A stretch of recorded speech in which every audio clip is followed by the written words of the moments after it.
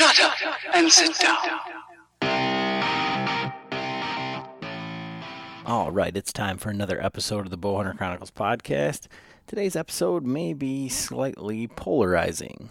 We're going to be talking scents. So the next few podcasts, what we're going to be doing is we're going to be talking about tips, tricks, tactics, to try and get you on the best opportunity to connect with a good deer this year, whatever it is that you're chasing.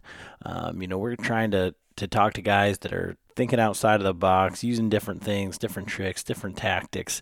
And, one of the things that I use in the pre-rut and rut is scents. So, I always have, even being a novice, poor hunter, however you want to say it, it's something that's allowed me to see a lot more deer and presented me with a lot more opportunities. So, wanted to talk to someone who has, effectively used scents, throughout their whole lifetime and made a business out of it. So we're going to be talking to Josh Smith from Wild Carrot today. So, real quick, just want to get through some of the housekeeping type stuff. Everything is really taken off here. Temps in Michigan are a lot cooler right now, and the deer seem to be moving. Two of our Patreons have put down deer. Mark Slagle, I posted that picture, and I'll have another picture going up. Colin Pelgrin down in Louisiana just smacked a monster. Really cool looking deer. I'd be real curious to see what the deer ages and how it scores. It's a nice one. And then my good friend Eric had a public land water access deer. It's just really cool. This is the best time of year, and so it's just really exciting here. Getting into the rut, getting into this, and getting excited to hear about all these stories, these guys shooting these deer, and getting excited to get out there and get in the woods and the rut. This is our Christmas, so what a great time. But I want to just say, give a shout out to our latest Patreon, and I'm gonna murder his name, Jacek Magazio, listening and supporting us through Patreon all the way from Switzerland. And I can't get a Bill Smith or a Rob Jones. Everybody's got these crazy names. So if you're a Bill Smith or a Rob Jones, please check out our Patreon account and make it easy on me. That would really be appreciated for sure. We do quarterly giveaways. This quarter that we're coming up on here for the end of the year is going to be giving away a saddle setup. Patreon helps us to be able to do hunts, to keep the show going, to be able to start creating more video type content and things like that. You can check us out at patreon.com/Bowhunter Chronicles podcast, or you can check out a link on our website. But if that's not for you, you just like listening along and you pick and choose your episodes, and you like what we're doing, that's awesome. You could really help us out by leaving a review, even just clicking that 5-star button. We got tons and tons of new listeners, tons and tons of downloads, and all of those likes, reviews, 5-star reviews, or actually writing out a review, all of that helps us in whatever algorithm it is, so that we get to be in front of more and more people. And if you don't got time for that, it's not your bag, no problem either. Just tell somebody about the podcast if you like this one, if you liked one of the other ones, if you didn't like it. All publicity is good publicity. So tell somebody that we suck. Let them make the decision for themselves, but at least we'll get somebody else to be listening. But for every one of you out there, we appreciate everybody that listens, everybody that follows along. We appreciate all the feedback. If there's something you want to hear about, don't hesitate to reach out to us. And this should be a good one. Good luck this season, man. It's getting exciting. So without further ado, enjoy the episode.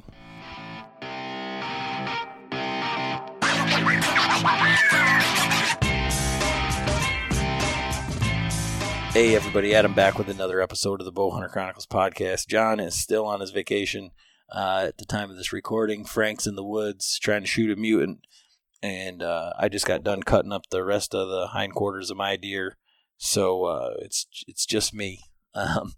and we're sitting here tonight. We're going to talk to Josh with Wild Carrot scents and attractants, and we don't do a lot of product placement or product stuff on this podcast, just because there's so many people that just either want to be on a podcast to sell you something, or it's not something that we believe in or something that we would use or anything like that. And so this is kind of one where, I don't know if Josh didn't want to be on a podcast or anything like that, but I've been trying to get him on the podcast ever since I met him last year at ATA because, I killed my buck last year using Wild Carrot scents just as a coincidence. And then we run into him and he doesn't have a booth or anything like that. He's just got a backpack full of stuff. And he goes, well, here you guys go. Here's some samples and some hats and stuff like that. And then we were fortunate enough to have some conversation and some beers. And so we got him on the line here tonight. So how you doing tonight, Josh? I'm doing well, Adam. How you doing? I'm doing good. I got a deer in the freezer and all these ideas of recipes and things like that. And I'm kind of just waiting on the text from Frank to say he shot one, and then we're going to have some beers. So it's just... Heck yeah. It's hard to complain when you just broke the ice, man. Right.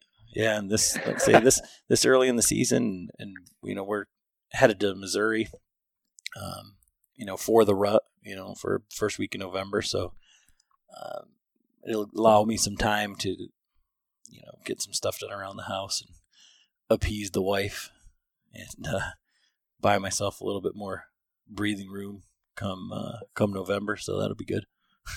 Well, that's mandatory, man. That's a good investment. I know how that goes. I've got 4 little ones of my own, and our most recent was born in mid-November, so that's a struggle that I'm going to be battling here in the next few weeks for sure. Yeah, my wife's birthday is November 8th. Last year was the first year I was home for her birthday in like 6 or 7 years, so... Well, you screwed yourself. Then. She's pretty understanding. Well, her dad is Frank, so I got you. She kind of knows what comes along with it. Sure. She's told me multiple times. Now, don't just tell me that you killed a deer for me on my birthday. That only worked when I was 6. Right. So it'll only work for so long if you've got a birthday in November. Just a little pro tip. But gotcha. Whatever it takes. So, give us a little bit about a background and Wild Carrot, and I asked you this at ATA, but like in the naming and all of that, and how do you come to be a urine peddler, I guess? Yeah, well, I certainly never, if you'd have asked me 10 years ago if I'd be sitting here talking to you about deer pee, I'd have laughed and said, heck no. But no, just kind of, the way life goes its course. I grew up hunting. I actually grew up in Michigan, near Hastings, hunted Berry County quite a lot with my dad and my grandpa. And my dad has always been kind of a hardcore scent guy, cutting bladders and tarsals and keeping them fresh and using them for scent in that regard. Never was much for anything store bought, tried a lot of different things and never had any consistent luck. Things will happen and work from time to time and then not work from time to time. Even the best products are that way, but it just seemed like everything available at that time, and this was, 20, 30 years ago, was pretty wildly inconsistent, aside from what he could harvest fresh. So he started doing that at a young age, and then just kind of passed that on to me. The methods that he used and the way that he went about using scent to his advantage and to gain a little bit of an edge. And just kind of happenstance, decided to try to make some sort of package just for our use that could hold those tarsals and that fresh urine and keep it that way as long as possible. And we ended up using actually what was a protein pouch, like the flexible packaging that protein powder comes in. Okay. Like whey protein. Mm-hmm. He cut some of that up and got a heat sealer and just made our own little packs out of basically what is like a Mylar type of material. And it was very effective at keeping it fresh. It allowed no light transmission, which is key. And it kept out the oxygen. The aluminum in that packaging, that thin layer of aluminum, did a great job of keeping out the oxygen as well. So it did a really good job of keeping things fresh. And we've always hunted with friends, had a lot of private land, family land, and friends who had land in Michigan. And so we hunted with a lot of different people, a lot of different friends, and he, got to passing that stuff around, and everybody was really liking it. So fast forward a little bit, living in Tennessee now, still doing the same thing, and using those pouches, and at the recommendation of several people, finally decided to see what we could do to kind of mass produce it. And at that point, not even for sale, just for basically passing out to the people we hunt with. And it just sort of evolved from there. We ended up, not what I would say perfecting the package, and ended up getting a patent for it, which took a few years, but got that done. And then we started working with a marketing company out of Nashville, just trying to come up with a name for our product and kind of imagery, logo type of thing. And we presented them with some options, and they presented us with some options, and we liked what they chose. We liked Wild Carrot because it kind of is, it symbolizes a goal, kind of like a carrot on a stick, like in old Bugs Bunny cartoons, and Sure. see him luring him out, Elmer Fudd luring him out with a carrot on a stick. And that kind of was where it spawned. And we liked it because we've always been into hunting because it's something fun we did with family and friends, and it was never a competitive type of thing, and it was always enjoyable time, lighthearted atmosphere, and that's kind of what we wanted to bring to the industry if we were going to come to the industry. So that's, in short, how we came to be. And so from that, okay, so you've got the packaging. Where do you go from there? Because I would imagine that before these were deer you were shooting and all of your buddies and whatnot, and you were harvesting it yourself. Yeah. Yep. Now what? You got this excellent package.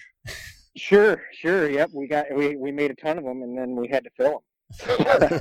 So what we did basically was order bulk urines from every high-grade deer farm we could find, and just tested them to see which ones were of the highest quality, which ones we could keep fresh the longest, and narrowed it down eventually to a singular farm in Pennsylvania. And that's where we source all of our urine from. We actually have another farm that we have a great relationship with. Should any issues arise with CWD and have an impact on the farm we use in Pennsylvania, we have a backup plan, but we hope that that's not the case. We have a great relationship with the farm we use and intend to use them for a long time. And so CWD has to have really, it's really polarizing. It's a whitetail hunting buzzword. It's this big farce. It's the next plague, depending on wherever you're at in the politics, or, if it's affected your deer hunting ability to bait or this or that. How has it affected your industry, and, what's kind of your, we'll say, more educated than the layman opinion or takeaway on the whole CWD thing? Well, I usually find with most things, when you have something that's polarizing as CWD is, the truth generally lies somewhere in the middle. And with CWD, I don't think it's any different. I think that it's an obvious health issue with deer that no one's really certain of where it came from, what we're going to do about it, how we can neutralize it, if we can neutralize it, and what the long-term effects will be. There are plenty of scientific studies that are claiming this and that, and you can find just as many claiming the opposite. So it's kind of hard to sift through and find the truth if you're just an outsider looking in. But personally, I just, coming into the industry at the time we did is definitely a risk. CWD is obviously a prevalent talking point. Even in our home state, they just banned the use of natural urines for like a trial year. But I don't really see much effect on sales. If you go down to the local Walmart, it's packed full of every kind of scent you can imagine, and every, corn and all that, and we can't bait. We can't, it's sales are, I don't know who's buying, and I don't know who's using it, but they are. Right. So, we don't have numbers from pre-CWD scare to compare to. But as far as our business, it's been growing significantly in the last 3 years since we launched. Okay. And so you don't really, I guess you just came in at a time when that's the way that you had to approach it with all the rules regarding CWD. And if you wanted to be part of the game, you just had to play by their rules.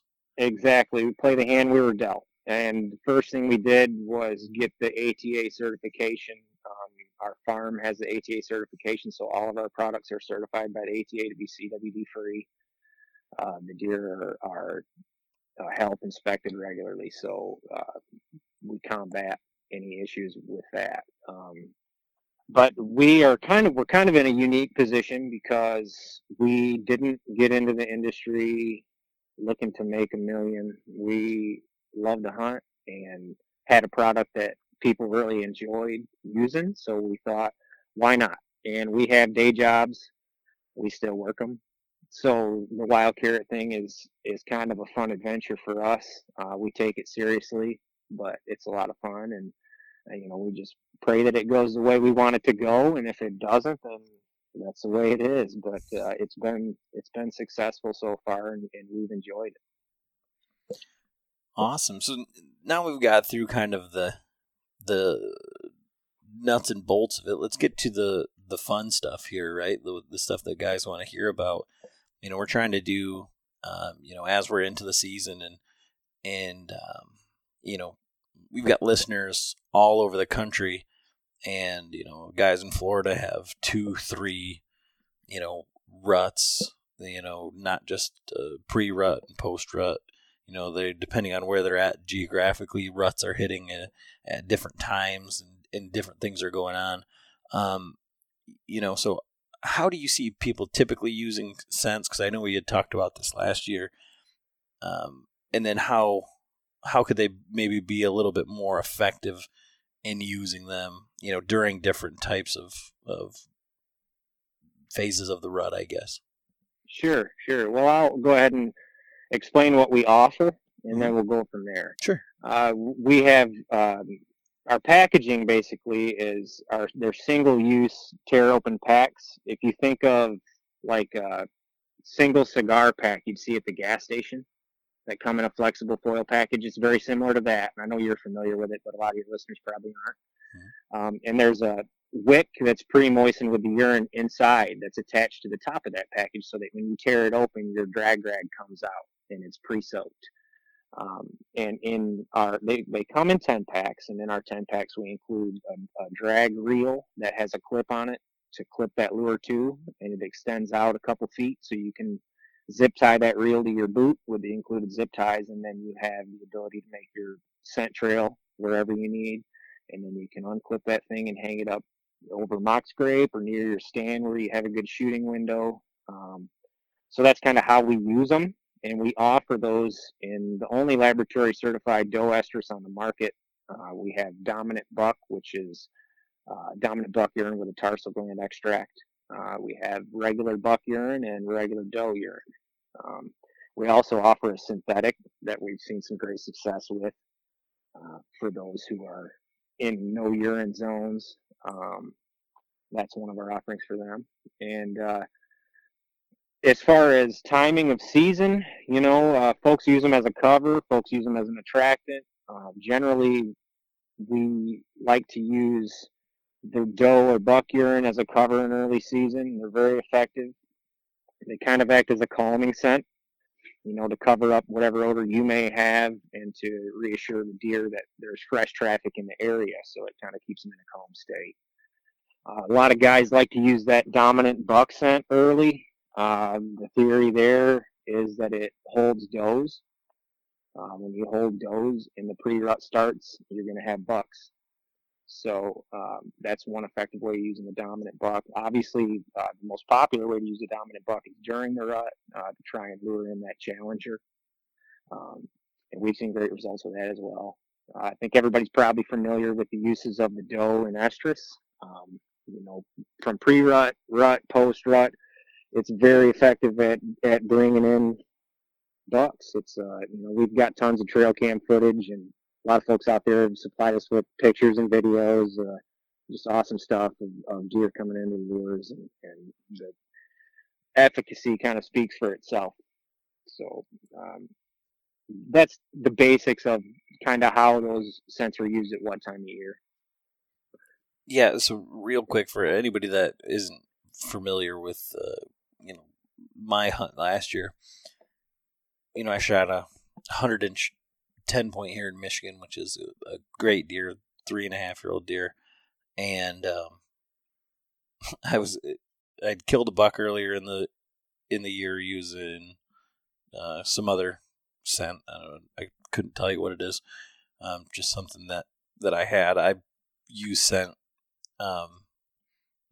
in the rut quite often, and then I got home from the UP because, like I said, I'd been home for my wife's birthday last year, and I was rustling through my hunting totes, and I found this sample pack or something of these wild carrot scents from the Bowhunter Box Club. They had come in there, and they just got shuffled in my tote, so I grabbed 2 or 3 of them, whatever it was, and put them in my pack. Well, I got out to my stand and was really not feeling it. It was raining. It was just snowing. It was really, really wet, and it was daylight by the time I got set up, and there was another guy's tree stand way behind me, where 80 yards behind me, were over a mile back in here,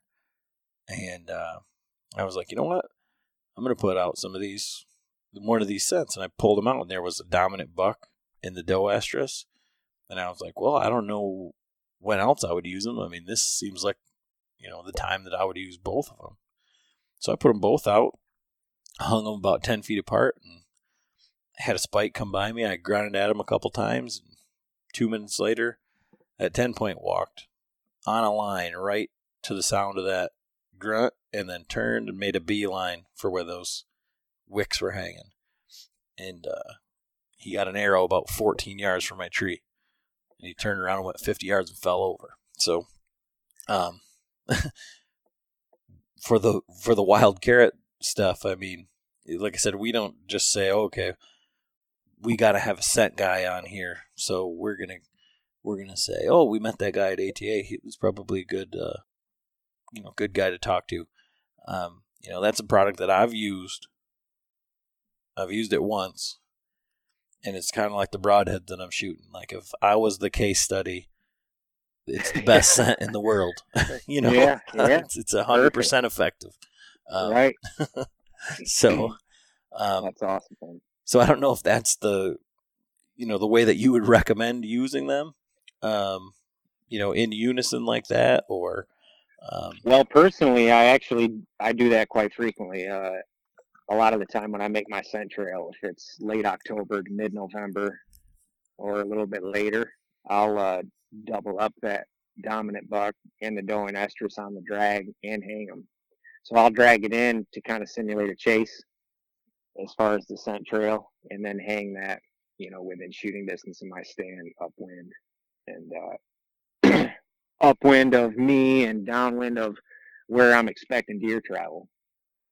And they're effective, man. They really are. I killed my largest buck to date on a doe and estrus, just nose to the ground, coming right in on my scent trail. And that was a nice 10-point I shot in Kentucky. No, so yeah, man. I don't know. This is my. I had an experience when I was in Ohio, and we were tracking a buck that one of the guys that was with us had hit, and we were walking down these train tracks, and some deer had gone across right in front of us, and this is in the dark, and then it was like we were walking into a fog of like doe piss, like estrus, like it was like a cloud, and it was just like one of those like eye-opening type moments, because I would say for most guys, or generally speaking, if you've got a buck chasing a doe out in front of you, or you're hunting that time of year when it's the rut and there's chasing and stuff going on, you generally aren't shooting the doe. So I think a lot of people know kind of like the smell of a rutting buck. They've killed a buck that was chasing a doe, or was breeding a doe, or something like that.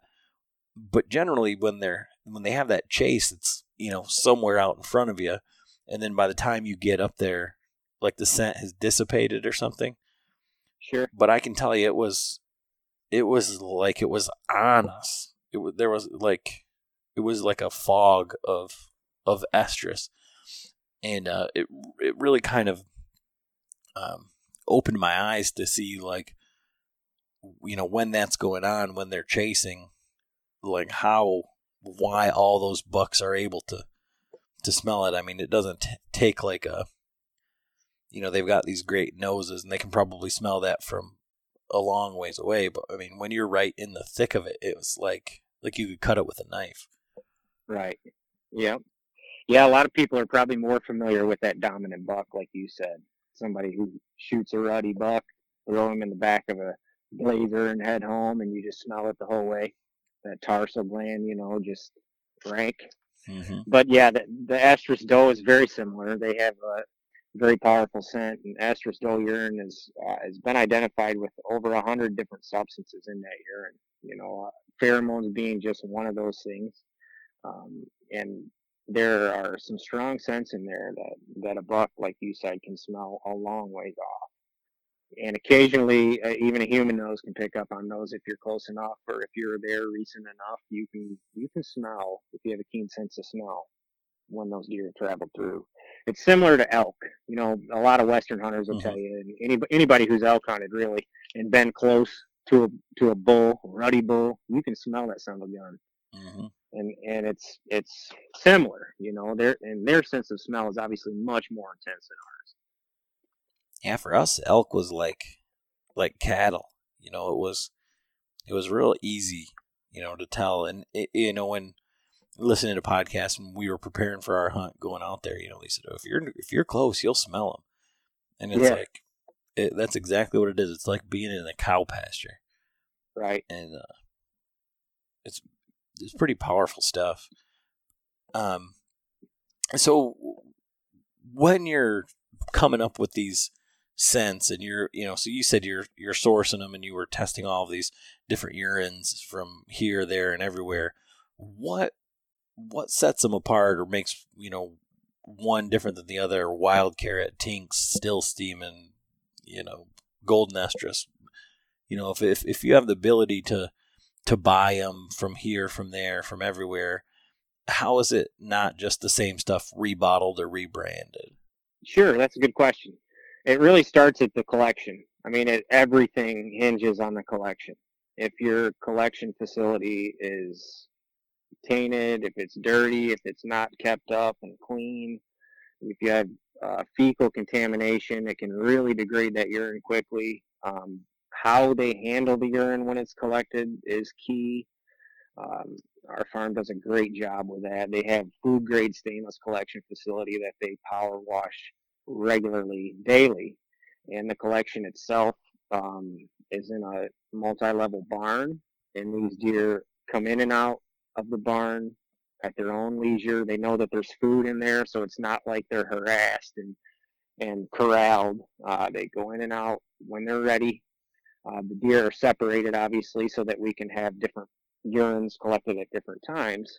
But yeah, it all hinges on collection and how the farm itself handles the urine. And from there, what you use for your packaging determines what kind of quality you're going to have when you bust that thing out when you're ready to go to your stand. And that's where we really shine. We start with a great quality urine, like I said, that is top notch. And our packaging does a great job of keeping it that way until you're ready to pull that trigger.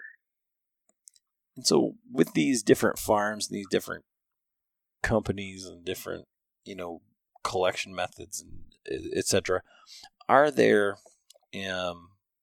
proprietary methods, proprietary deer or farms? So deer have a finite life cycle.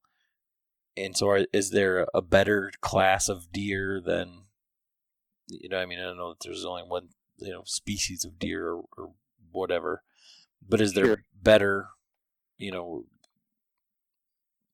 Yeah. You know what I'm trying to say. I know what you're saying. Yeah. Yeah, for sure. Yeah, there definitely.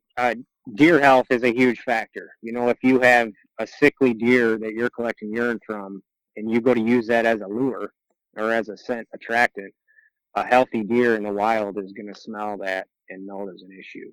They're going to know there's something wrong. They can smell an illness. Their sense of smell is insane. So our farm does an excellent job of keeping a very healthy herd, constantly monitoring. They have veterinary staff that keep these deer healthy constantly, making sure they're in great shape. And that's a big part of it. Okay. And so, there's, I kind of gave my little anecdote as far as what I've done, with your sense. But, when I'm hunting the rut, and I know Frank and Ernie and I've seen John use scents as well during the rut. There's so many guys out there that will say, all of this stuff, any of these attractants, urine, any of this stuff is going to be pixie dust, that you don't need that, and it's just going to spook deer, or, it's going to do more harm than good. You don't need that. You just need to do your homework. You need to play the wind, and that's all you need to do. You don't need any of that stuff. You're just throwing good money away. Sure.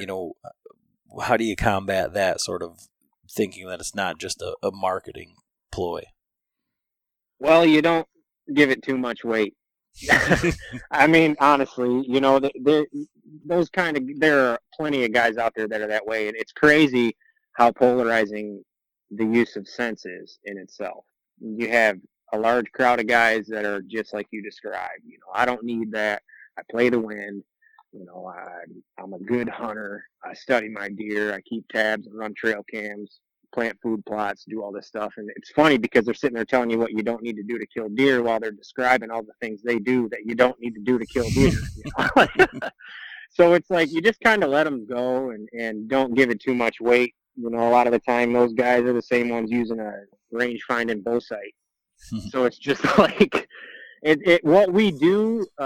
Our goal is to give the hunter an edge, and there's no argument there. I'm not in the business of trying to convince someone who doesn't use scents that they need to use scents. But what we do is offer a quality product for the guy that knows the value of a good scent. Okay. Yeah, I think,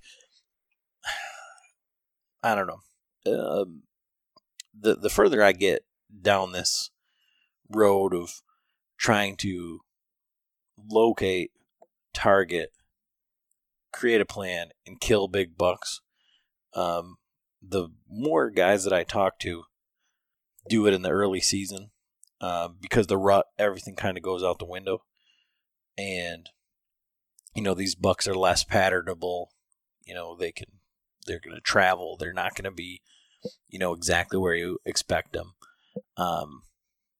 So everything kind of changes. For myself, most of my successes come during the rut. A lot of these guys will say, I'm not a very good rut hunter for that reason. Myself, I say, well, I better during the rut because I didn't put in all this extra work and try and, I'm trying to do that now, but to figure out where these deer are exactly bedded so you can go in and pick them off systematically. I just say that there's a good deer around here. There should be a good deer here. This is where the does are going to be in the rut. So this is where he should be. And for those cruising deer, for those deer that are actively seeking hot does, if you've got does and you've got scent out, to me it seems like a no-brainer, and it's worked for me in the past. So I think it's kind of one of those, tools in your toolbox, I guess. But on the other side of that is, no matter what it is, whether it's if you don't tie your left boot, whatever is your good luck charm or like gives you a little bit more confidence, if you think that that's going to be the straw that broke the camel's back, that's what's going to be that thing to bring him over that extra 100 yards or 50 yards or whatever. If it makes you more confident, then you should be using it anyways, because if you go out there and you're not confident, then what are you doing? Right? Right. Yeah, exactly. That's a good point. Anything you can do to give yourself a better chance, gain a little confidence, it's not going to hurt. But, as far as using scents, that's one aspect, but the science is there. It's how they breed, like this is what drives these deer. The reason you see those bucks chasing is because they smell that doe and estrus. So it's really difficult for me to spend a lot of time arguing with somebody that is anti-scent, because it's just like, have you ever had a dog that was in heat in your home? No. No. Male dogs. When I was growing up, we had a Weimaraner, and she was a great dog, and we intended to have her bred for puppies. And she would come into heat, and every damn dog for miles around would be in our yard harassing constantly. And it's no different with a deer. They can smell that a long way off. Science has proven that, and it's just it's a moot point to argue it in my mind. But there's still a large group of people out there that just don't, have a drive to use scents, and that's fine. Like, personally, I'm not a fan of mechanical broadheads. I don't give a shit if you use them. That's fine. Like, if you're a fan of them, that's awesome, man. If you're out in the woods hunting and using them, good. That's great. So that's kind of the stance I take as far as that goes. But yeah, it's the science just really drives what we do. It's hard to debate, and then we have all these excellent videos off our trail cams of bucks just tearing down mock scrapes that we make with our scents, and if I can put out a camera and get a daytime picture of a good buck on a scent, then I could have been sitting there and shot him. Like, it's not really that much different. And it's so, a matter of timing. You said that you'd done a bunch of different research and trying to figure out what does spook deer and things like that. Can you go into a little bit of the testing and the everything that you guys kind of do to kind of debunk some of that stuff? Yeah, sure. Some of that, one of the kind of common schools of thought is not using estrus early. A lot of guys are really wary of putting that out even like mid to late October for fear that they're using estrus too early in the season, and then it's going to have a negative impact. And we haven't really seen any evidence of that at all. We run estrus lures year round on trail cams just to see what happens, and we get deer activity all times of the year. Obviously, it's hot and heavy in November, but we have not seen any evidence at all of any kind of spooking from any scent that we have. It just, deer are fickle creatures by nature. It's how they're alive. So, anything out of the ordinary is going to tip them off. And we don't have any evidence of that at all. Obviously, like I said, there are more effective times to use, but we don't see much negativity, any negativity, as far as timing. And another common school of thought is dominant buck urine. Putting out dominant buck urine early. A lot of people will say that you might drive a doe into estrus and throw off the cycle, and it's just not something we've ever seen. Never seen any sort of change in behavior from does off of a dominant buck scent. So as far as our research goes, obviously we're just a couple guys. So there's a ton of research to be done yet, but in our experience, we just haven't really seen any of the negativity that some folks are concerned with. Well, I think that's an awesome caveat to be able to say, well, that's just what we found. That's not the end all be all. I think that really kind of, personifies kind of what you've been saying, right? Is that you're not in this to just make money. It's just something that you guys, started doing like as a family, and it's just kind of grown into something else, and something that you guys, even if Wild Carrot goes away, you're still going to be doing it because it's what you've always done and what you believe in. Type thing. It's not saying, well, ours is the best, and you can buy any of those other ones, and it's not going to be, No, you won't. Of course, I believe firmly that we make the best product, but I don't push that onto people. That's up to you to decide. Get yourself some and try it out. And it sounds like in your case, you probably agree. Yeah. But yeah, it's not something we try. I find in the industry that most of the time when people tell you this is the best thing out there, that's the best thing out there, that it just so happens that that's what they got for free. So it's not always credible when you hear someone saying, oh, this is the absolute best thing you can get, But when guys like you say, hey, man, I used it, shot this great buck.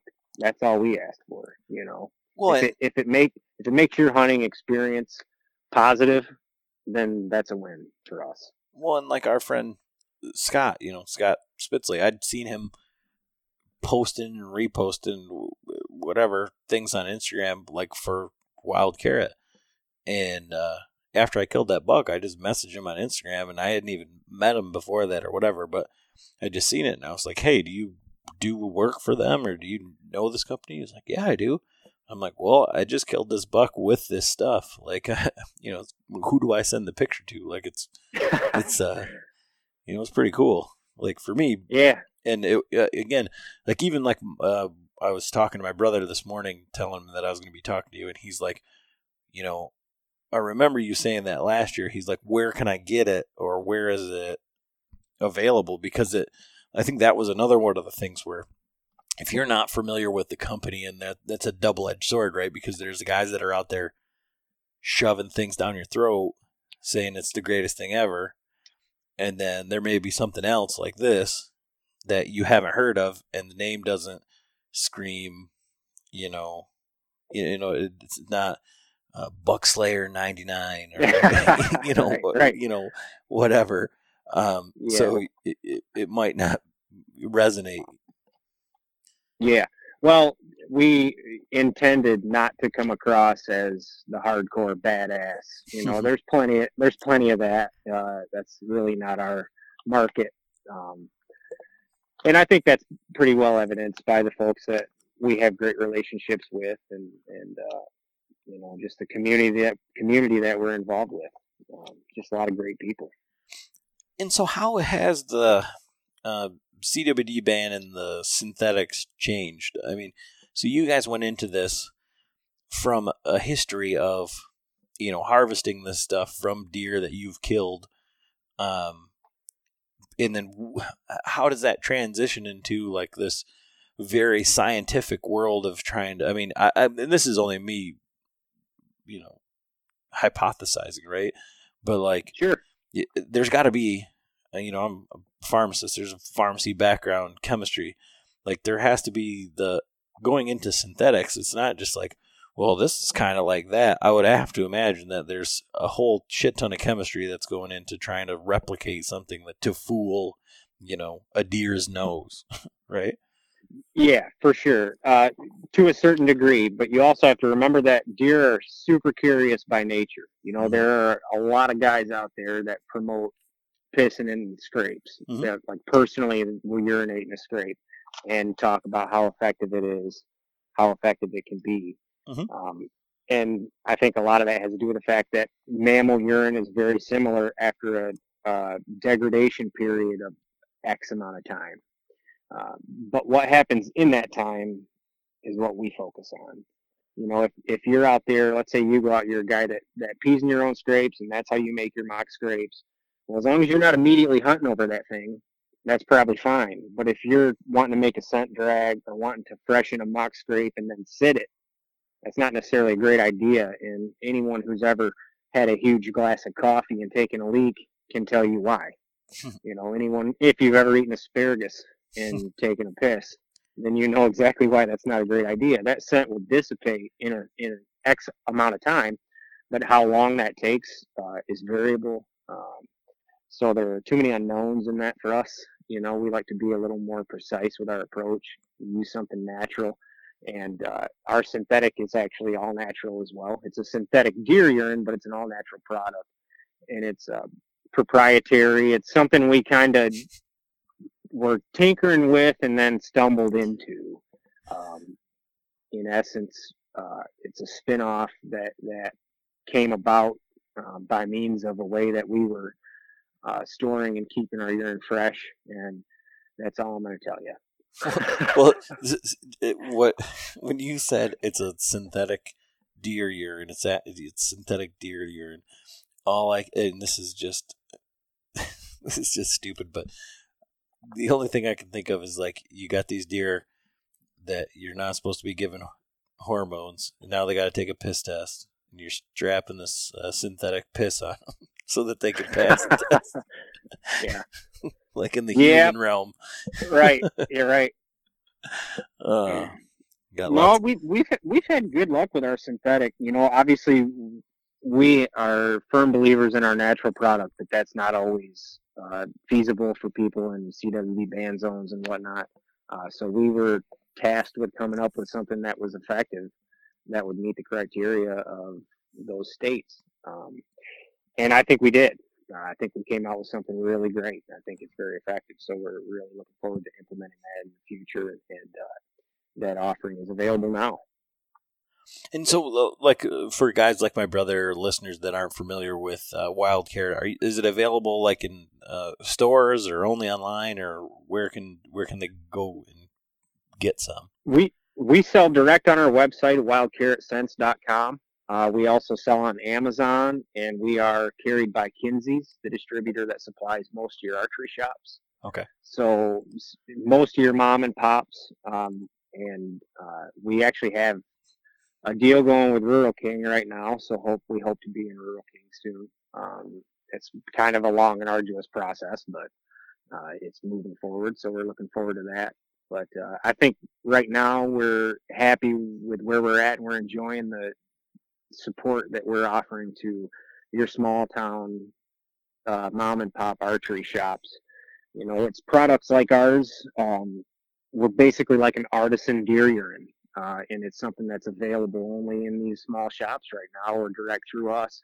So it gives you an incentive to seek these guys out. You're not just going and spending your money at these big box stores. You're spending your money in a small shop, and it's going somewhere that's going to support a guy that wants to take his kids fishing this weekend, or something like that. So it's something we're pretty proud of. We really enjoy that aspect.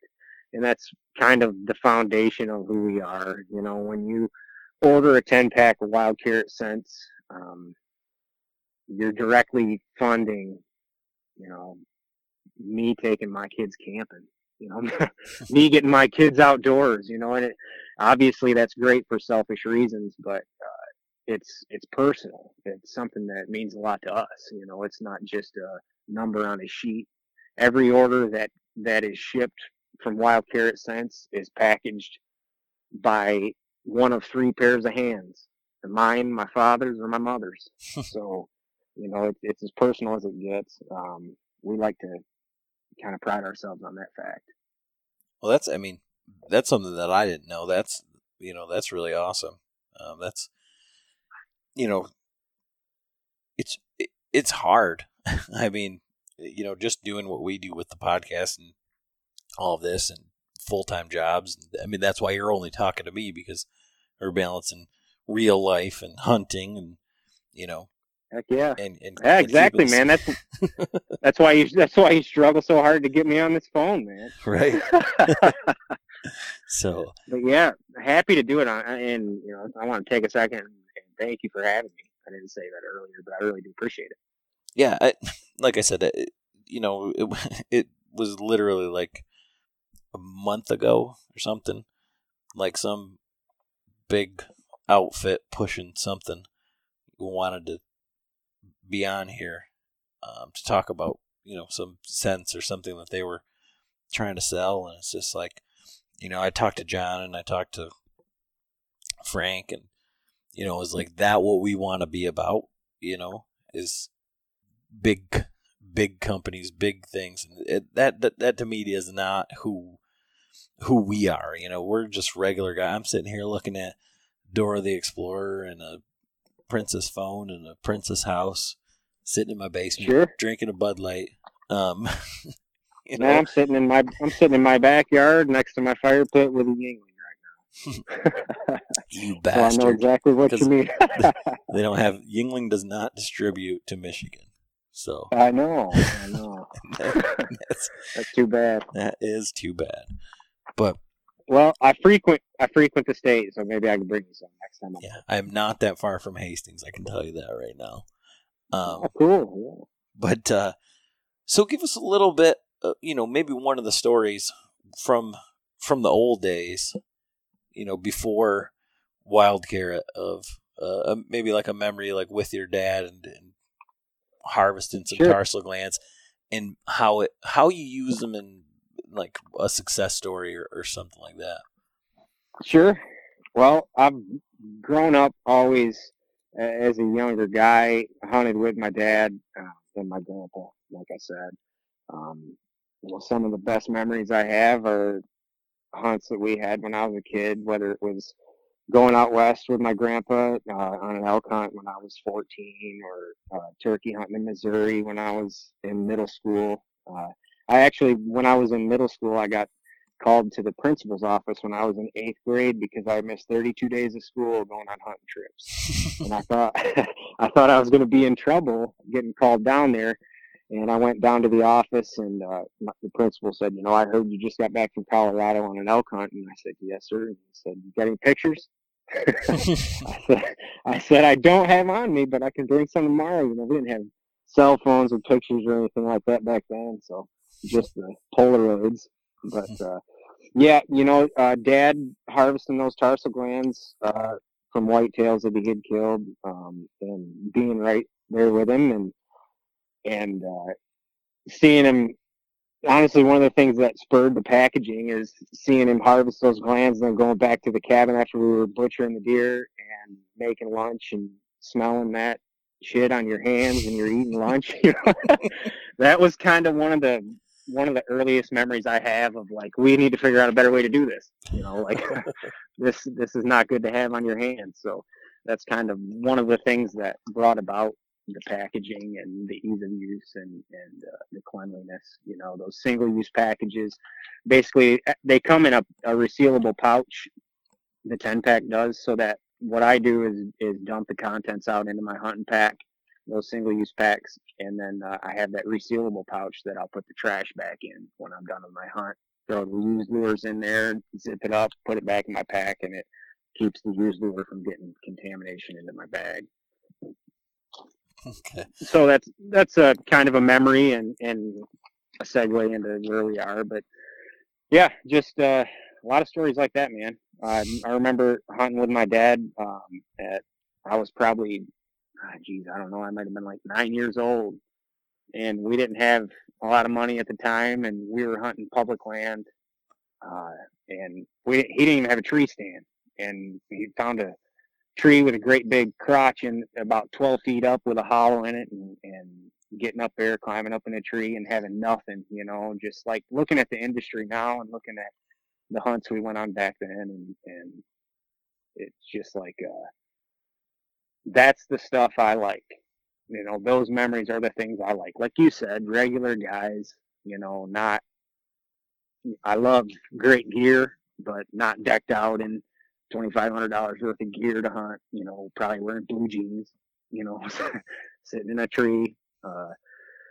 Just good memories of simple hunts as a kid. Not always successful, but that's hunting. Just seeing it for what it was at an early age just helped kind of make me into who I am.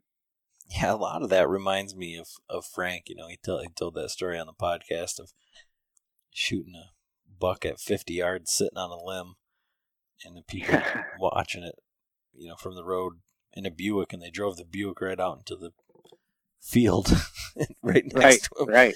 And but yesterday we were butchering that deer, and the bladder was still in there when we hung it up. And he's like, "Here, we're gonna keep that." And my brother's like, "What are you gonna do with that?" Went and got a butter bowl out of the recycle and poured it in there. And he's like, "Smell that? It doesn't smell as bad as you think it would." Not when it's fresh. No, yeah.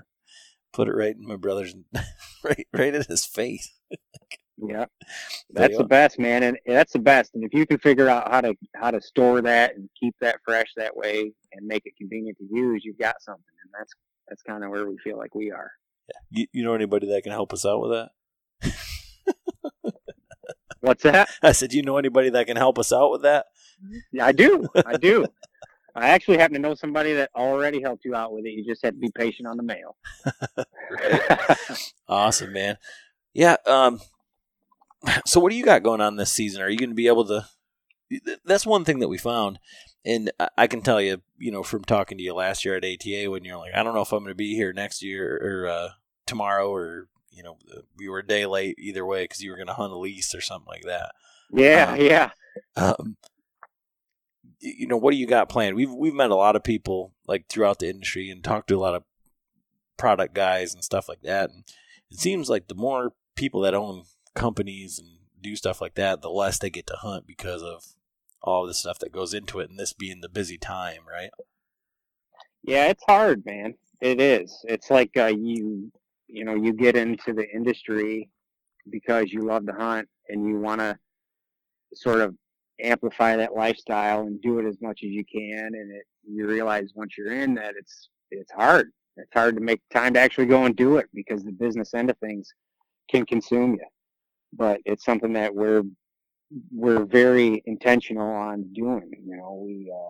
We don't miss hunting. I mean, we're out there. We make sure that that's sort of the fuel that drives us. And without the actual hunting, you lose focus. You lose sight of what's important. So it's very important to us to spend as much time as we can in the woods. So yeah, I'm doing a good bit of hunting this season. I had planned on doing an archery elk hunt this past mid-September in Colorado. My grandparents have a little cabin out there, and they go out every year. Still elk hunting. My grandma and grandpa both.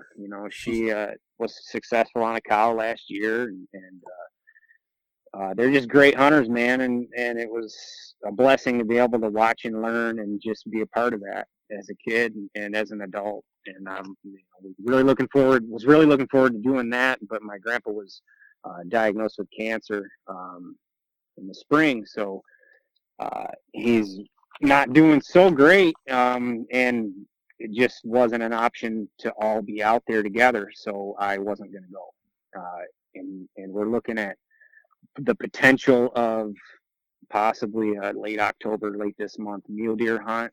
If he's in shape, if he's feeling up to it, then I'll be out there.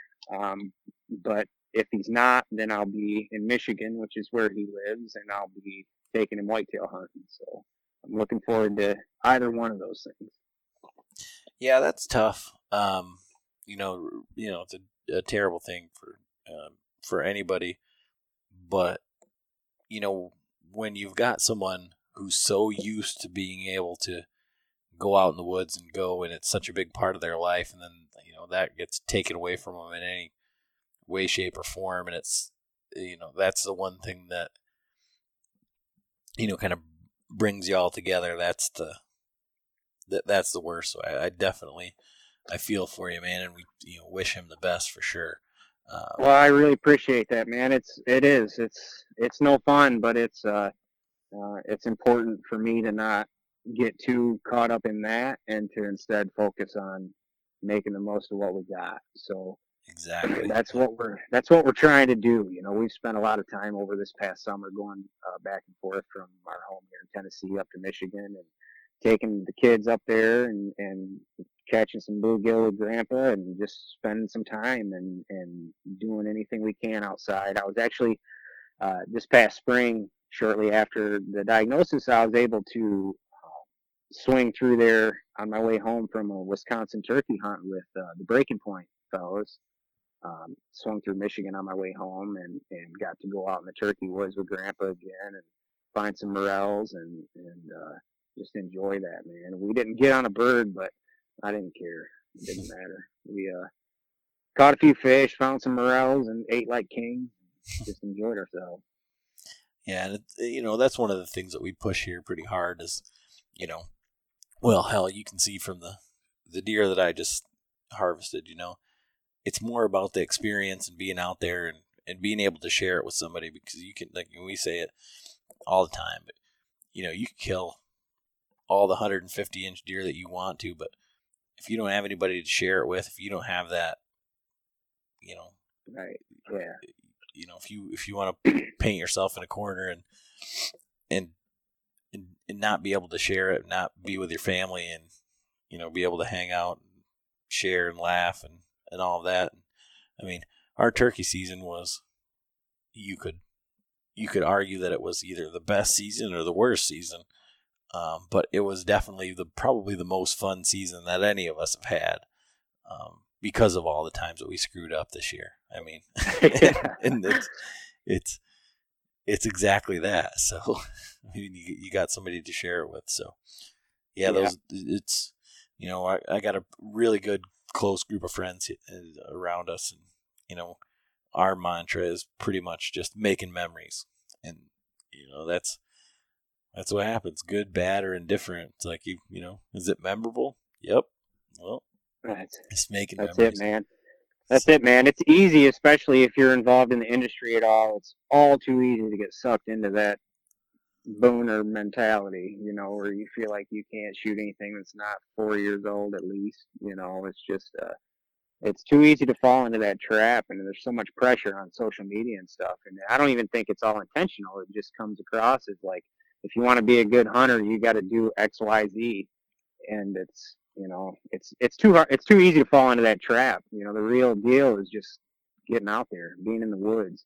And that's something that I came to terms with over the last year, pretty hard. My mentality for hunting now, I try to involve my kids. I try to look at it like I'm taking a walk in the woods. If I happen to see a deer, hell yeah. If not, that's okay. It's more about the time spent. It's more about enjoying creation and just hanging out outside, man. It's a dying thing in our society, so it's crucial to make the most of that time. Oh, that's 100%. We cut up that deer yesterday, and my daughter's, she's 4 now, and she's saying, when are we going to have some venison, Daddy? Yeah. Right. Her cousins there. Sounds like soon. Yeah. That her, her cousin is saying, oh my gosh, because of the CWD, like, the deer doesn't even have a head. And she's going, that's not for girls. And my daughter's looking at her and she goes, well, kind of sometimes it is. It's just like a whole different dichotomy. Last year, we were eating roadkill and my daughter was cutting up backstraps with a butter knife, asking for a sharper knife. So right. It's like, it's all about what they see and what you can expose them to. And, we hope that, you and I, when, we're grandparents and, that our grandkids want to come up and, cut up deer and go turkey hunting and do a little bluegill fishing. So, it's all about starting that next generation right now, and I'm doing my best. And it certainly sounds like you are too, and getting them involved in, the hunting, fishing. But, both of us have, kind of a kind of way into, or for me, it's just a little bit of a peephole or whatever into the hunting industry. And, you talk about that next generation, we could be bashing on other hunters and saying, you can't shoot that and all sorts of different things. Or, I can hand my daughter a butter knife and say, look what we got. And, right. Exactly. Look at all the steaks and all the venison and all the chili and everything that we're going to have from this. And, it's a definite double-edged sword. If you want to be famous or you want to be, so narcissistic that you want everybody just to look at everything that you've done, well, that doesn't bode well for the next generation. No, and I think you got to be active in making sure that doesn't happen. I think if you're not, then it's easy to slide into that, where everything hinges on your success being nothing more than the score of your buck, and that's no good. Right. In my opinion, that's no good at all, man. 100%. So, yeah, I'm right there with you. If you want to go out and shoot something that you're happy with and eat it, do it. That's all there is to it, man. And there's nothing wrong with setting goals for yourself, but I think it's how you portray that to other people. And I think with kind of what you said about the way that you guys are running the business and the way that you view everything over there at Wild Carrot, while you're adamant that you guys have the best packaging, the best process, and the best product out there, it doesn't really matter. If you want people to use your stuff, but you're not going to go around bashing other people and saying that. And I think that's a real testament to, you as a person and your family and the business itself. So, I just really appreciate, that viewpoint, being able to, still be active in the industry, promote a product, and be, be the humble, or, not be an asshole, I guess. Yeah, for sure, man. Yeah, that's exactly right. That's the truth. But yeah, I appreciate that for sure. And I don't mean to say that, 150-inch deer doesn't get my heart pumping so bad I can't even shoot, because it does. It gets me excited for sure. But the important thing is to be just as excited about a nice little 8-point or 7-point, whatever it is. If it's let's say you just started hunting with a traditional bow and a spike walks in, if you get a clean kill on him, then damn, that's a trophy. Oh, one of our listeners, I met him. We went and sat down at one of the Ranella podcasts, and I talked to this guy, and we go back and forth, and he was asking me about this spot, and we kind of talked back and forth. And he said, I went and checked it out, and he said there was a cute little 6-point and a doe, when you walked in there to do some scouting. And I was like, well, what are your goals? And he said, I just want to kill something ethically and cleanly with a traditional bow. And I'm like, dude, if you kill that 6-point with a traditional bow, that is a feat. That's right. That's an amazing thing. So, I think, or even for a lot of guys, there are a lot of hunters out there that are new to the sport or that have been putting in a lot of time and haven't been successful for even with a compounder rifle. If you kill a buck like that, then that's still a trophy. Oh, it's yeah, we aren't, we're not rifle hunters over here. Yeah, I mean, we've all killed deer with a rifle, and it's that same thing. I mean, and I struggled with it a little bit last year or the year before, one of the two. But the more I learned about deer hunting and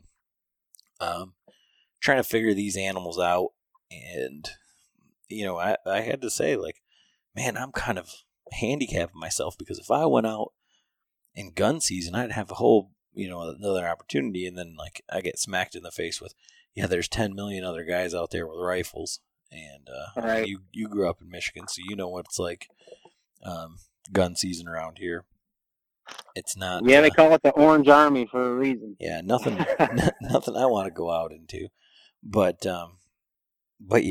yeah, I mean, with a bow, any harvest is a trophy, and the problem is, and it's a problem or not, there's people that don't want to post their stuff on social media because it's not big enough. It doesn't meet the 140 inch standard.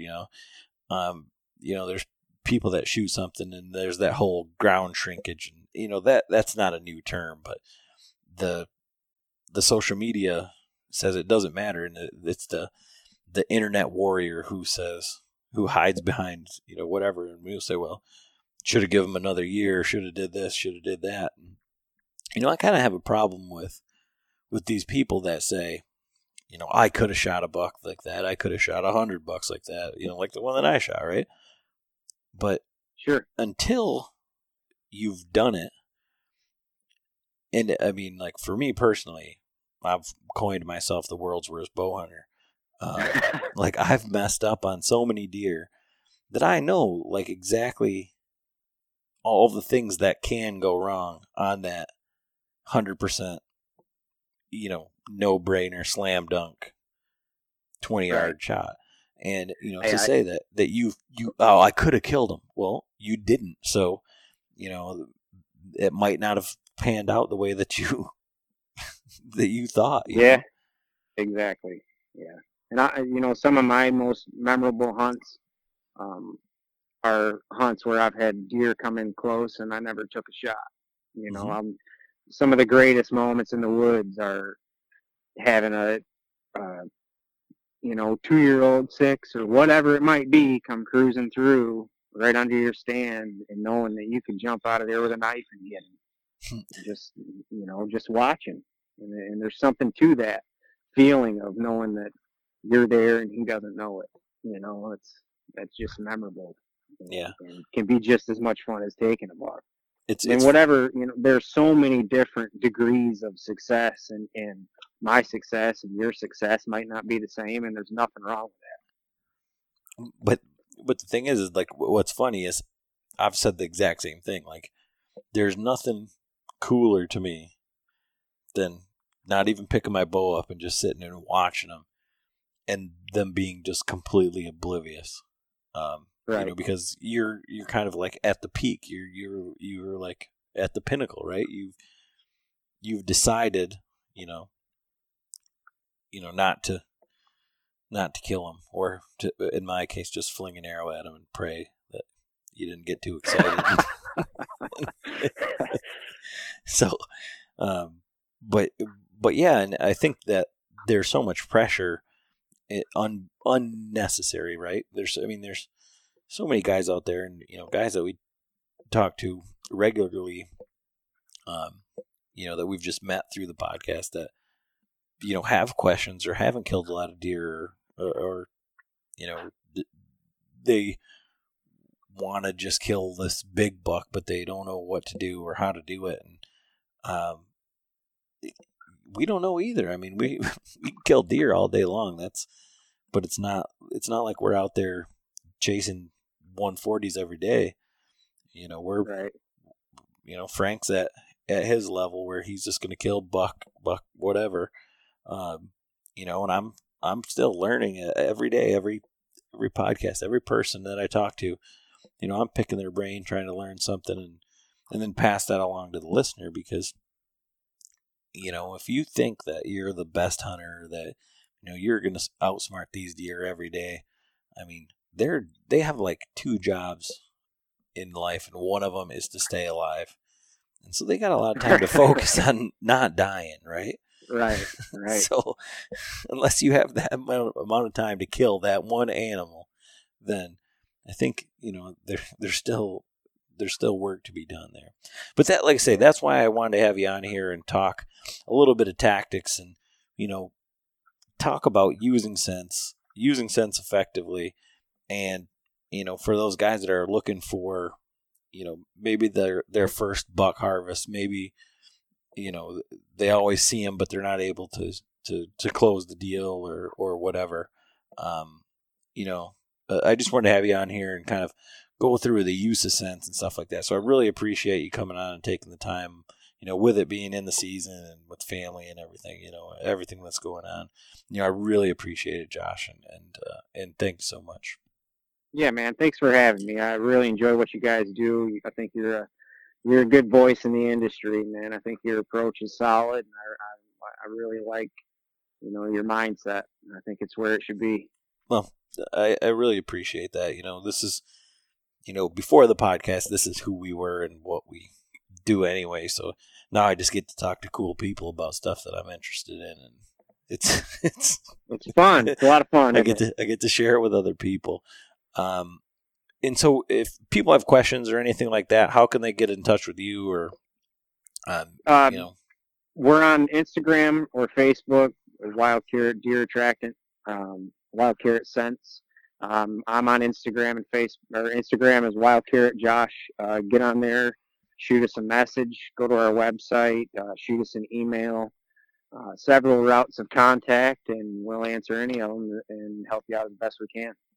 Well, awesome. Good luck to you this season, and hopefully you'll be able to make it back out to Colorado with your grandpa there for the mule deer hunt. But, you know, next time you swing through Michigan, get a hold of me, and I'll pick up that Yuengling, huh? I'll do it, man. I'll do it. And I really appreciate you having me on, man. Yep. No problem. Thanks, Josh. Yep, we'll see you.